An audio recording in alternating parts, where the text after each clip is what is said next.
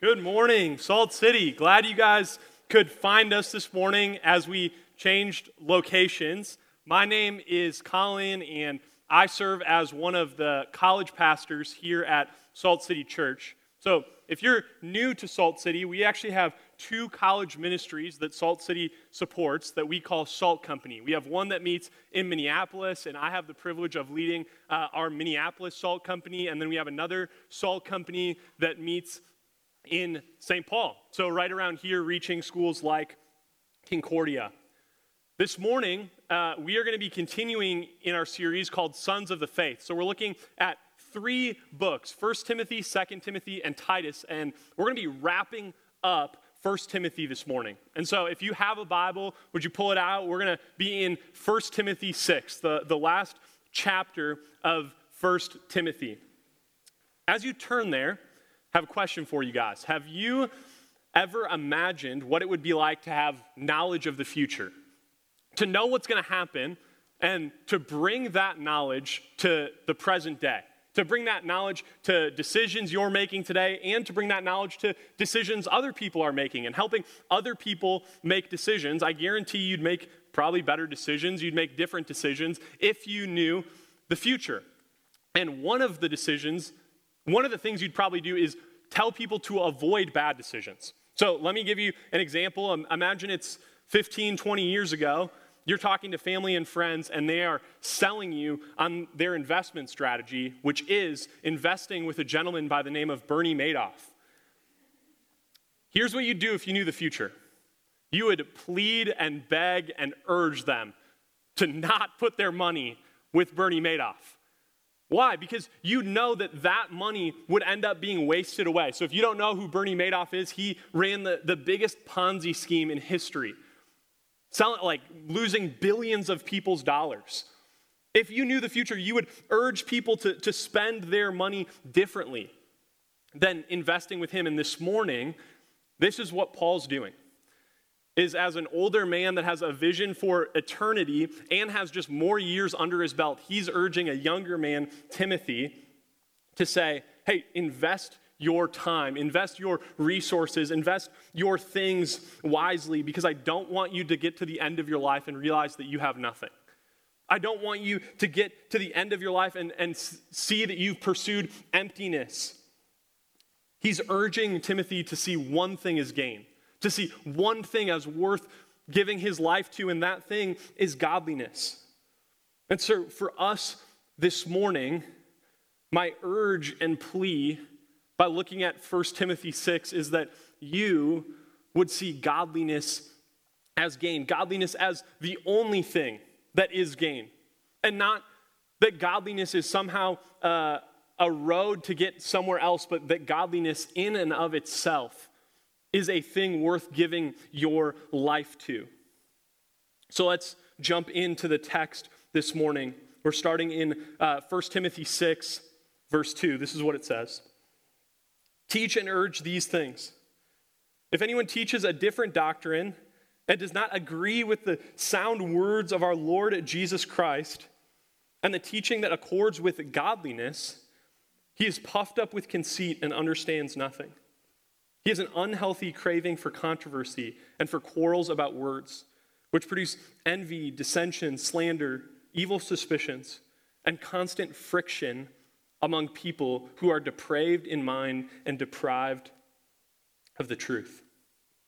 So here's the first thing that we're going to see this morning, is we're going to see the emptiness in quarrels. The emptiness of giving our life to false truths that lead to quarrels. The first thing Paul contrasts right away in 1 Timothy 6 as he's summarizing his letter to Timothy is he contrasts right theology, right thinking about God that leads to godliness with this false teaching, these false beliefs that lead to conceit and controversy and quarrels and suspicions.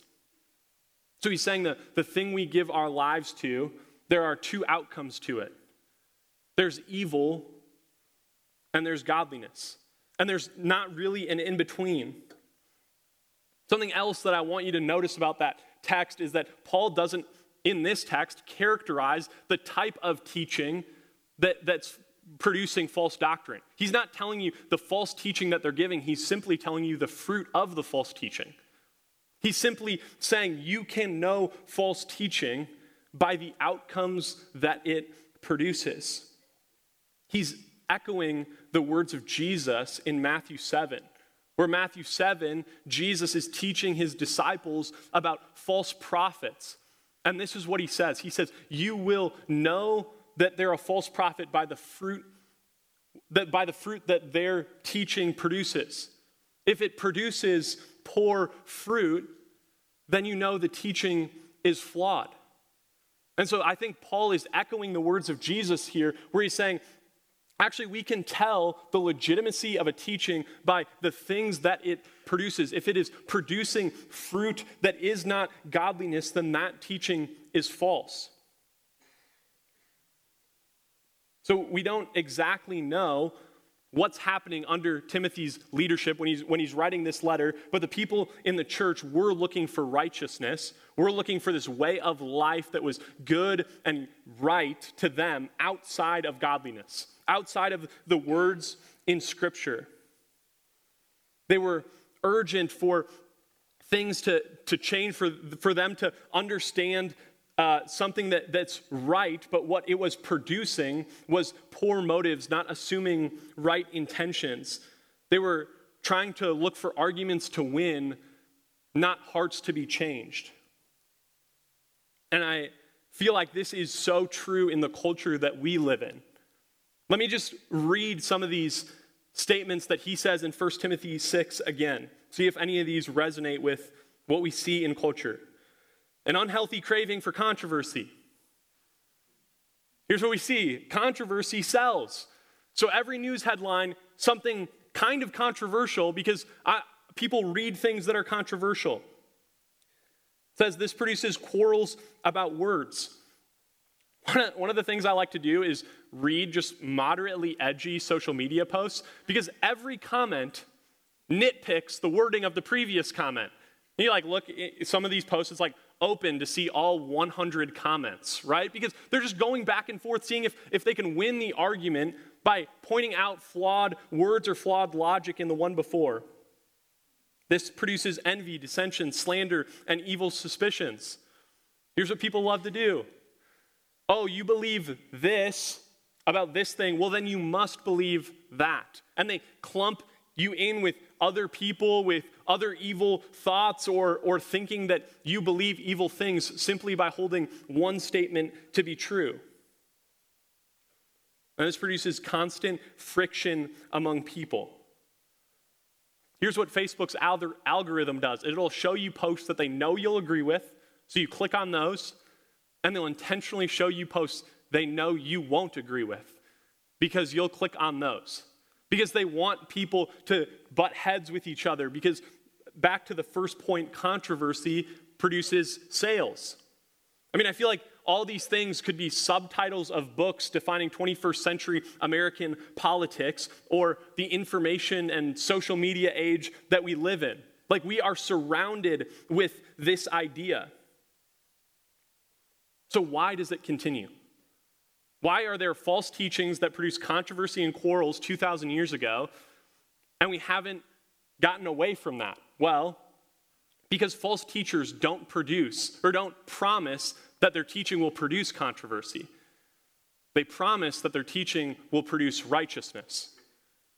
You want to be right? You want to be on the right side of history? Listen to me. You want to be in the right accepted social group? Listen to my teaching and the way of life that I have for you. They're trying to get you to see the world through a superior lens than other teachings. And people believe them because we have an innate longing for righteousness. People want to be right. They want to understand things. They want to be on the right side of history. They want to understand truth. And so I don't actually think the root desire is wrong. That the longing for righteousness, the longing to see things rightly is wrong. But there are teachers that are convincing our world of wrong ways to pursue righteousness and have been for over 2,000 years, and it produces the same fruit that Paul wrote about. And here's what this reminded me of this week, is that the problem in our world is not one false ideology or one false political group or one false political leader, but the problem of our world is sin. Because even as the things we argue about changes, we continue to argue. We continue to be quarrelsome because the problem is sin. And when we realize the problem is sin, that's not a problem out in our world. It's a problem in this room. And more specifically than it being a problem in this room, it's a problem in my own heart. That I have a susceptibility to false teaching. That I have a susceptibility to longing for righteousness and looking for that outside of God's word. And looking for that outside of godliness. That if I'm not properly assigning my longing for righteousness, it's going to lead me to controversy and quarrels. Like, I see the longing in me to fight about words, to try to win an argument. Why? Because if I can win an argument with someone, if I can say something where they have nothing to say back to me, that in my mind is making a statement about my righteousness, that my righteousness found in myself, my self-sufficient righteousness is enough. It's this belief that I can be right in and of myself. I can be sufficient. I can have a secured identity in my own righteousness. But the problem with that is that that's actually not righteousness at all. Any righteousness that's leading towards quarrels and controversy isn't actually righteousness. It's something that's robbed of truth, not bringing about truth. It's something that leads to death. The problem is not what you're fighting about. It's not trying to solve we just need to fight about the right things. The problem is that we're fighting all together because truth should produce godliness, which means for us as Christians, that's not to say we can't believe something that's different. That's to say the things that we believe that are different should produce godliness, not quarrels. That's how the Christian life is lived, is by pursuing godly gain. The Christian life is lived by pursuing godly gain, and Paul outlines two ways of doing this. Two ways of doing this. So we're going to look at the false way first and then the true way second. This is 1 Timothy 6, starting in verse 5. We read a little bit of this. It says, "In constant friction among people who are depraved in mind and deprived of the truth, imagining that godliness is a means of gain." Skipping down to verse 9. "But those who desire to be rich fall into temptation, into a snare, into many senseless and harmful desires that plunge people into ruin and destruction. For the love of money is a root of all kinds of evils. It is through this craving that some have wandered away from the faith and pierced themselves with many pangs." So this is kind of the second point of this morning, is the empty promises of wealth. So the first one is that people fall into believing deceptive teaching that leads to quarrels. The second is that sometimes people believe that godliness is a means to wealth. This is what people are doing. They're seeing the value of godliness, and they're saying that's just the vehicle to get to where I want to go. The vehicle to get to my security, to my prosperity. They are believing the lie that because God calls himself generous and loving, if they can work really hard to love God, then somehow that generosity and love means that he will bestow that on people in this side of heaven, right? All the promises of being an inheritor of his inheritance in the heavenly kingdom, they believe translate to this world. But they're missing something. They're missing something because as what they think godliness is is actually self-seeking, and in its nature, godliness isn't about self, but is about God. And so if we think godliness is a means to something else, we have totally misdefined and misused the word godliness. We're not actually pursuing godliness at all.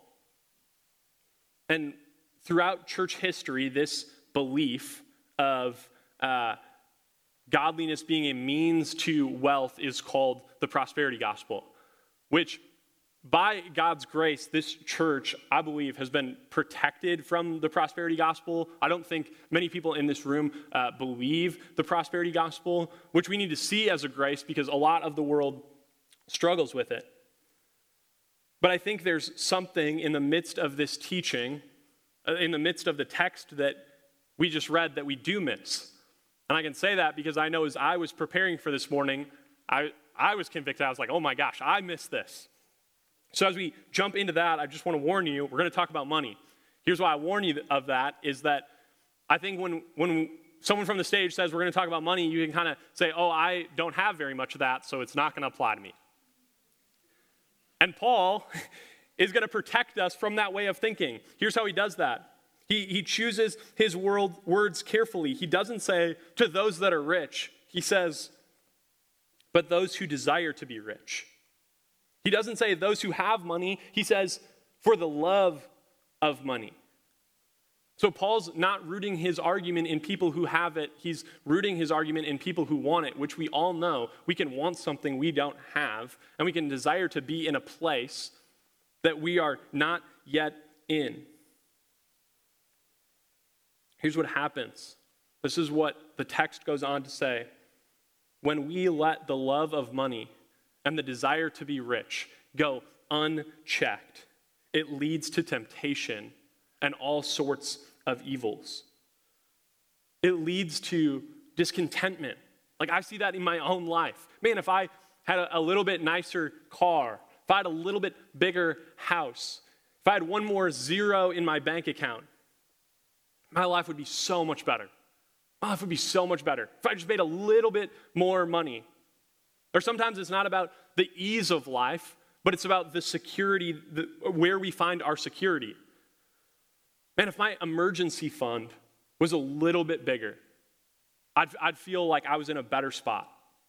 Or, man, if my salary was a little bit larger, I'd feel like I was a better provider.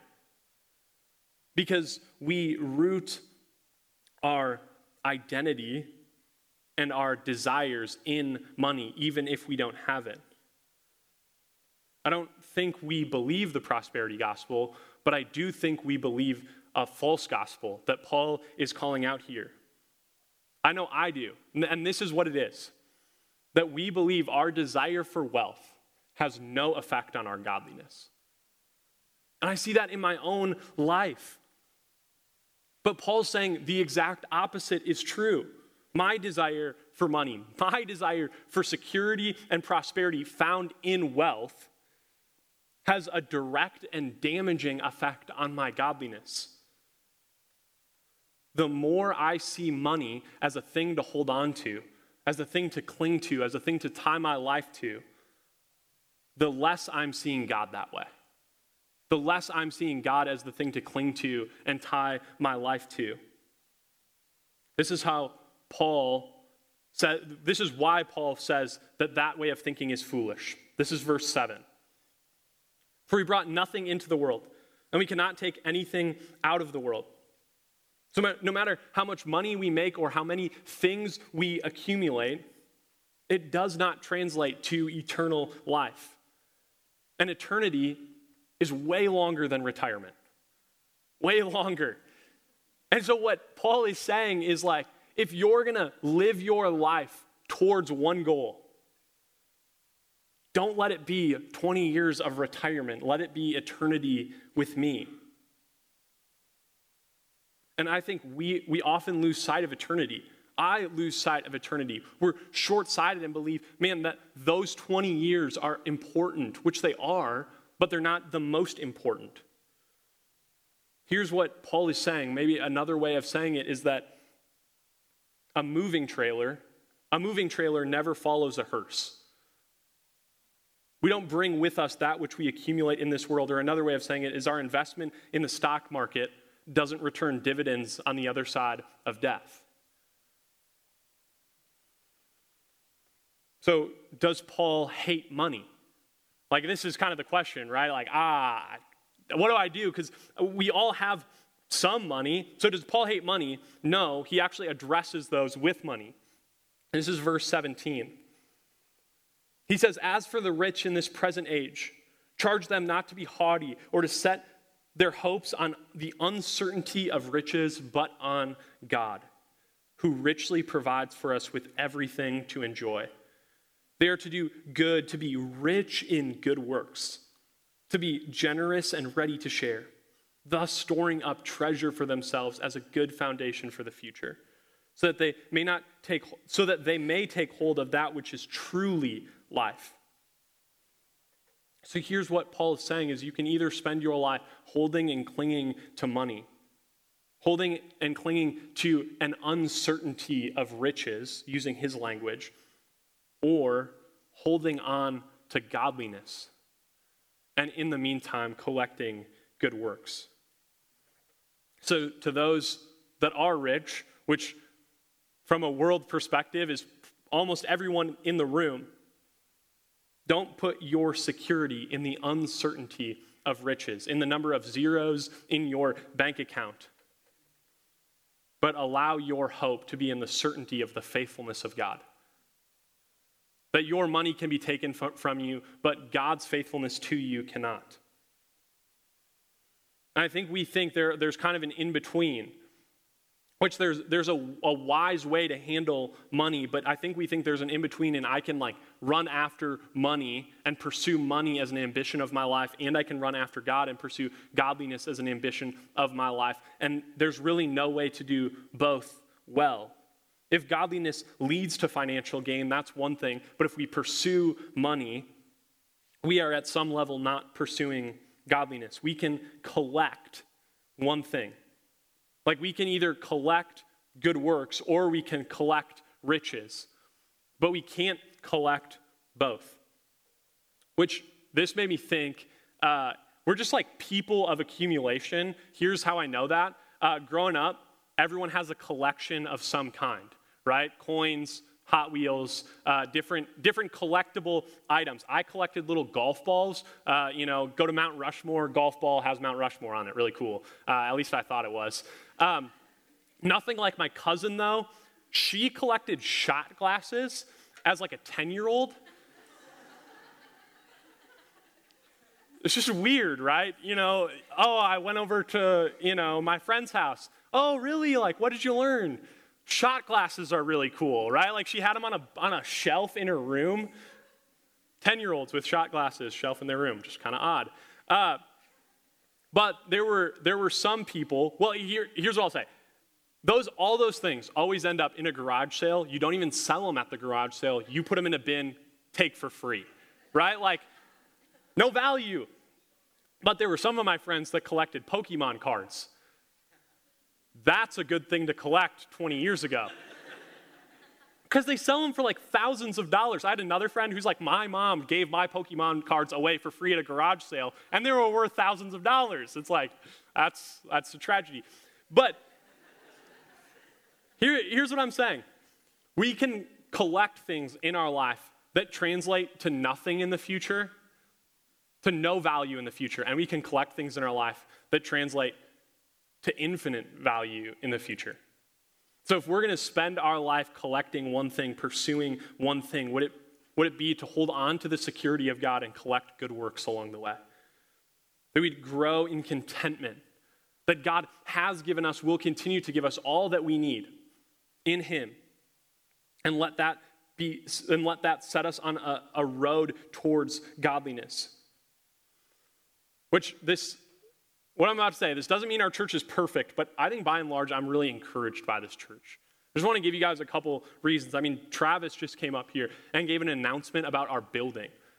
You guys are giving your money, giving your life to seeing godliness continue, to investing in kingdom work. I have the privilege of going into the building to work, this beautiful building, every day. And I'm so thankful for this church that you guys have lived generously so that we can build a building that reaches more people. Another thing, guys, we have 2 college ministries. I said that at the beginning. College ministry is so expensive. If you're a college student in the room, we love you guys a whole lot. You guys don't give any money to the church. It's just true. And you guys are so generous to allow us to reach 2 cities and university students on those cities that in a lot of ways probably wouldn't hear the gospel without your kingdom investment. Thank you. Even the places we meet, like we're off where we usually are. Usually we meet at the Graduate. You guys pay for parking every week so that we can go on campus and be near college students. Be a church that's on the campus for college students. Investing in the kingdom, investing in good works. That's what you guys are. Like, you guys are an example of this godly living to me. So thank you. And here's really my encouragement. Keep going. Just continue to see it as a great investment, as a great way to spend your money. Continue to run after godliness. Let that be the ambition of your life. And this is how Paul continues to write of the ambition of our lives. This is verse 6. But godliness with contentment is great gain. The godliness in and of itself is great gain. That's what he's saying. That godliness isn't a road to something else, but that godliness is the destination.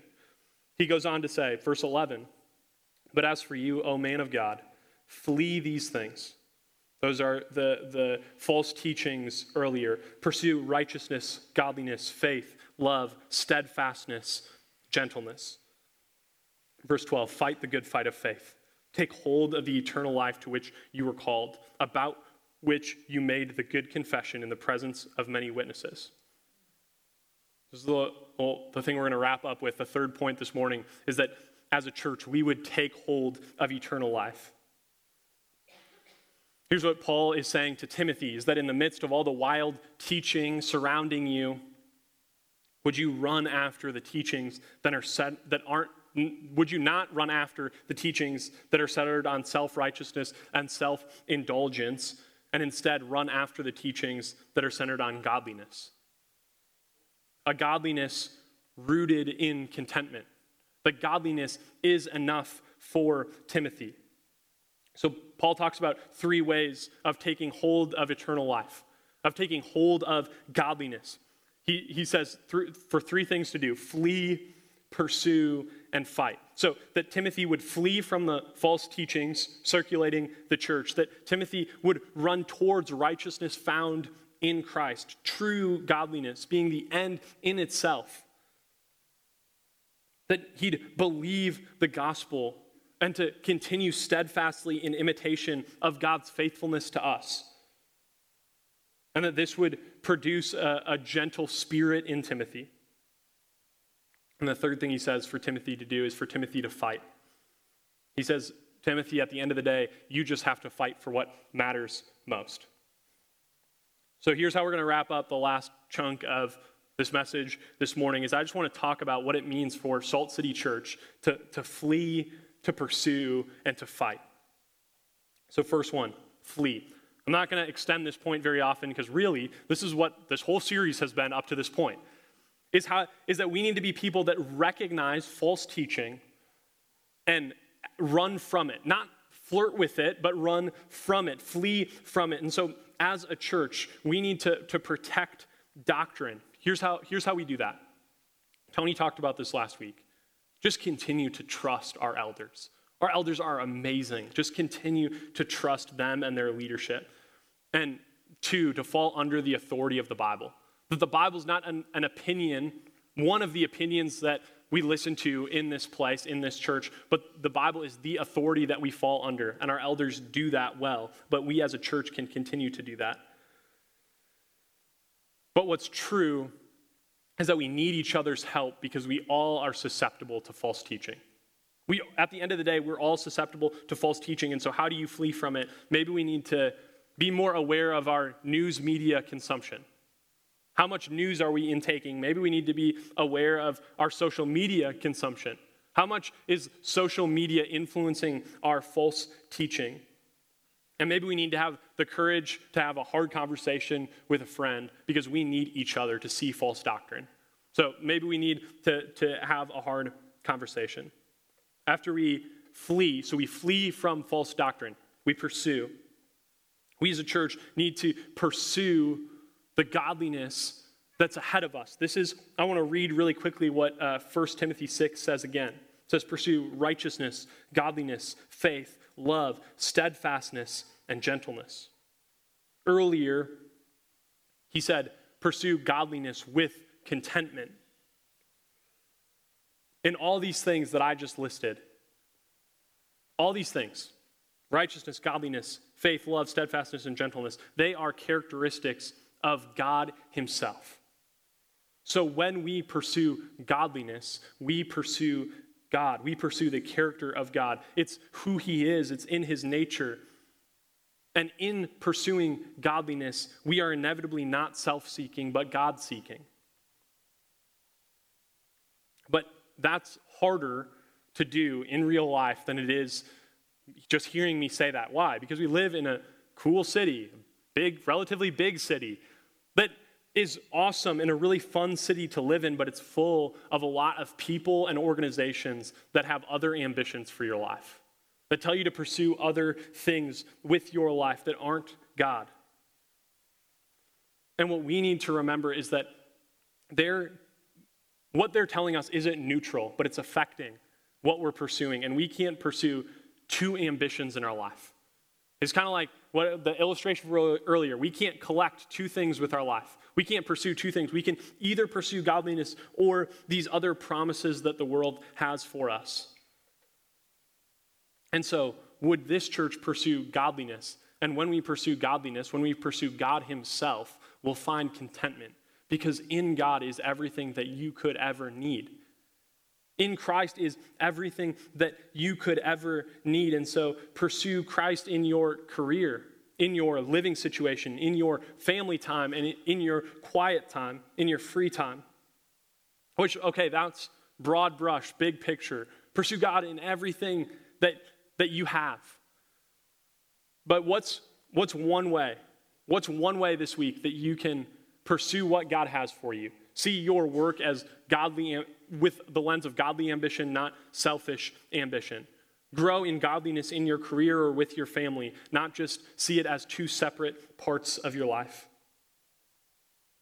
But when we do that, here's what we have to remember as a church, is that we can only pursue godliness. We can only pursue God because he first pursued us. That we all have fallen into the susceptibility of false teachings, thinking that we can find our righteousness on our own, thinking that we can be pleasure seekers outside of God, and that we all are sinful. And in order to pursue God, we need to see that he first pursued us, that he walked this earth to pursue us, to point us in a different direction. Would you remember this week that your pursuit of God is only a response to his pursuit of you? That true righteousness is found, not earned. That true love is discovered, not manufactured. That we need to see what Jesus has done on our behalf before we can go and pursue godliness on our own. This is how we're going to wrap up. This is how Paul wraps up. The last thing Paul says to do is fight. Which, okay, fleeing from false teaching, I get that, right? Like that sounds like a really godly thing to do. Pursuing righteousness, that sounds like another really godly thing to do. But fighting doesn't always have like a really godly connotation. But I'm really thankful for that, because here's what it's saying is the Bible is like relevant. Because I think a lot of our lives feels more like a fight than it does kind of this walk in the park, easy thing to do. He doesn't just say fight in general, though. He says fight the good fight of faith. That the way godliness is won in our lives is not a walk in the park, but standing in a boxing ring. When he says take hold of eternal life, what he's saying What we often think he's saying is like taking hold of a warm cup of coffee on a brisk December morning. Like easy, don't want to let that go. But what it often feels like is hanging on the edge of a cliff, knowing that you don't have a rope, that it's clinging for your life. That's what it feels like to cling to eternal life a lot of the time. It's just holding on, knowing that we're not holding on for this life, but we're holding on for the next one. Here's what Paul's really saying to Timothy. He's saying it is worth it. Would you hold on because it's worth it? Because you just need to believe that the next life is better. Sometimes it just takes getting through the next day and pursuing God in that. So the ask is not to have all the answers, not to know exactly what God's doing and when he's doing it, but just to hold on, believe, and refuse to give up. To have a refusal to hold on to other things in the meantime. Like when life gets hard, not to, maybe I'll cling to my financial security, but refusing to hold on to anything that is not godliness. One of my favorite Bible stories comes from Mark 9, where a man walks up to Jesus and he has a sick son. And the man says, like, Jesus, if you can heal my son, would you? And Jesus kind of turns, says, if I can heal him, I'm the Son of God, like I'm God incarnate, if I can heal him. And this is what the man says. 5 words that I think our church needs to hear this morning because I needed to hear this week. This is what the man says. I believe, help my unbelief. I believe, help my unbelief. You see, God's honored by our fight to believe. We don't need perfect faith for God to be honored. We just need a faith that refuses to give up. A faith that has this white-knuckled grip on the promises of God and refuses to let go. A faith that believes that Jesus has won our contentment on our behalf. A faith that believes that he's coming back and with it bringing victory and restoration. Sometimes we don't need to know all the answers. We just need to refuse to let go. Here's how I thought about this. Growing up, my cousins had a boat, and I loved like growing up on the lake. I didn't grow up on the lake, but growing up around the lake, learning to water ski. I probably learned to water ski when I was like 60 pounds. I kid you not. So I was like standing on my water skis before the boat had even started, right? Because it was easy. The buoyancy of the water skis just pulled me right up. Wow, this is so easy. I don't know why everyone struggles with it so much. Then, kind of stopped skiing. They got rid of the boat. And then when I was in high school, it was like super cool to wakeboard. So I was like, I can learn how to do this because it was so easy to learn how to water ski. I can learn how to wakeboard. Given I learned how to wakeboard when I was about 100 pounds heavier, quite literally. And I just could not figure it out. Like I was trying to get the technique, kind of turn your feet as the boat's going. And I thought I had nailed down the technique of getting up on a wakeboard. I just couldn't seem to figure it out. And at one point, it's like pretty profound. Wasn't in the moment. I was pretty frustrated in the moment. But looking back, it was really profound. My buddy looked at me. He was like pulling the boat around. He was driving, threw me the rope. And he said, Colin, here's the issue. You just need to hold on. You don't need to know more technique of how to get up on a wakeboard. You just need to hold on. Like I just needed to get the rope close to my chest, be willing to get water in my face, and hold on for the boat to pull me out of the water. And I think Salt City, we just need to hold on to the promises of God. Not always know the technique, but just refuse to let go. I've been thinking about the famous Mike Tyson quote this week, which says, everyone has a plan until they get punched in the mouth. Love that quote, good. Here's what I feel like Paul would say. The Christian life is planning to get punched in the mouth and refusing to get out of the ring. It's not always pretty. It doesn't always go according to plan, but it's a refusal to get out of the ring because you know that Jesus is coming back on your behalf and going to fight for you. I've needed those words this week. I feel like this week I've honestly just been stumbling forward. Like one day out of the next, like just enough grace to get me through the day. Just enough grace to wake up the next morning and continue forward. And I've needed the words.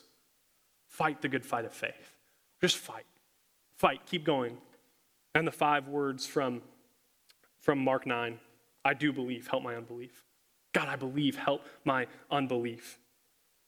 That the promises that God says to hold on to are worth it because in eternity we will be given everything we long for now. That he's going to be the fulfillment, that when he comes back, he will be the fulfillment of all that he has promised.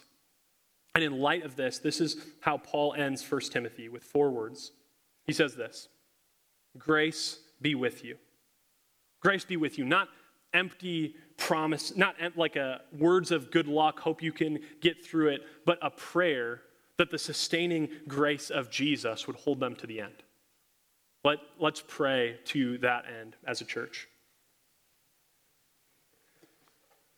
God, we need grace. We need the grace to wake up and keep fighting, the grace to hold on.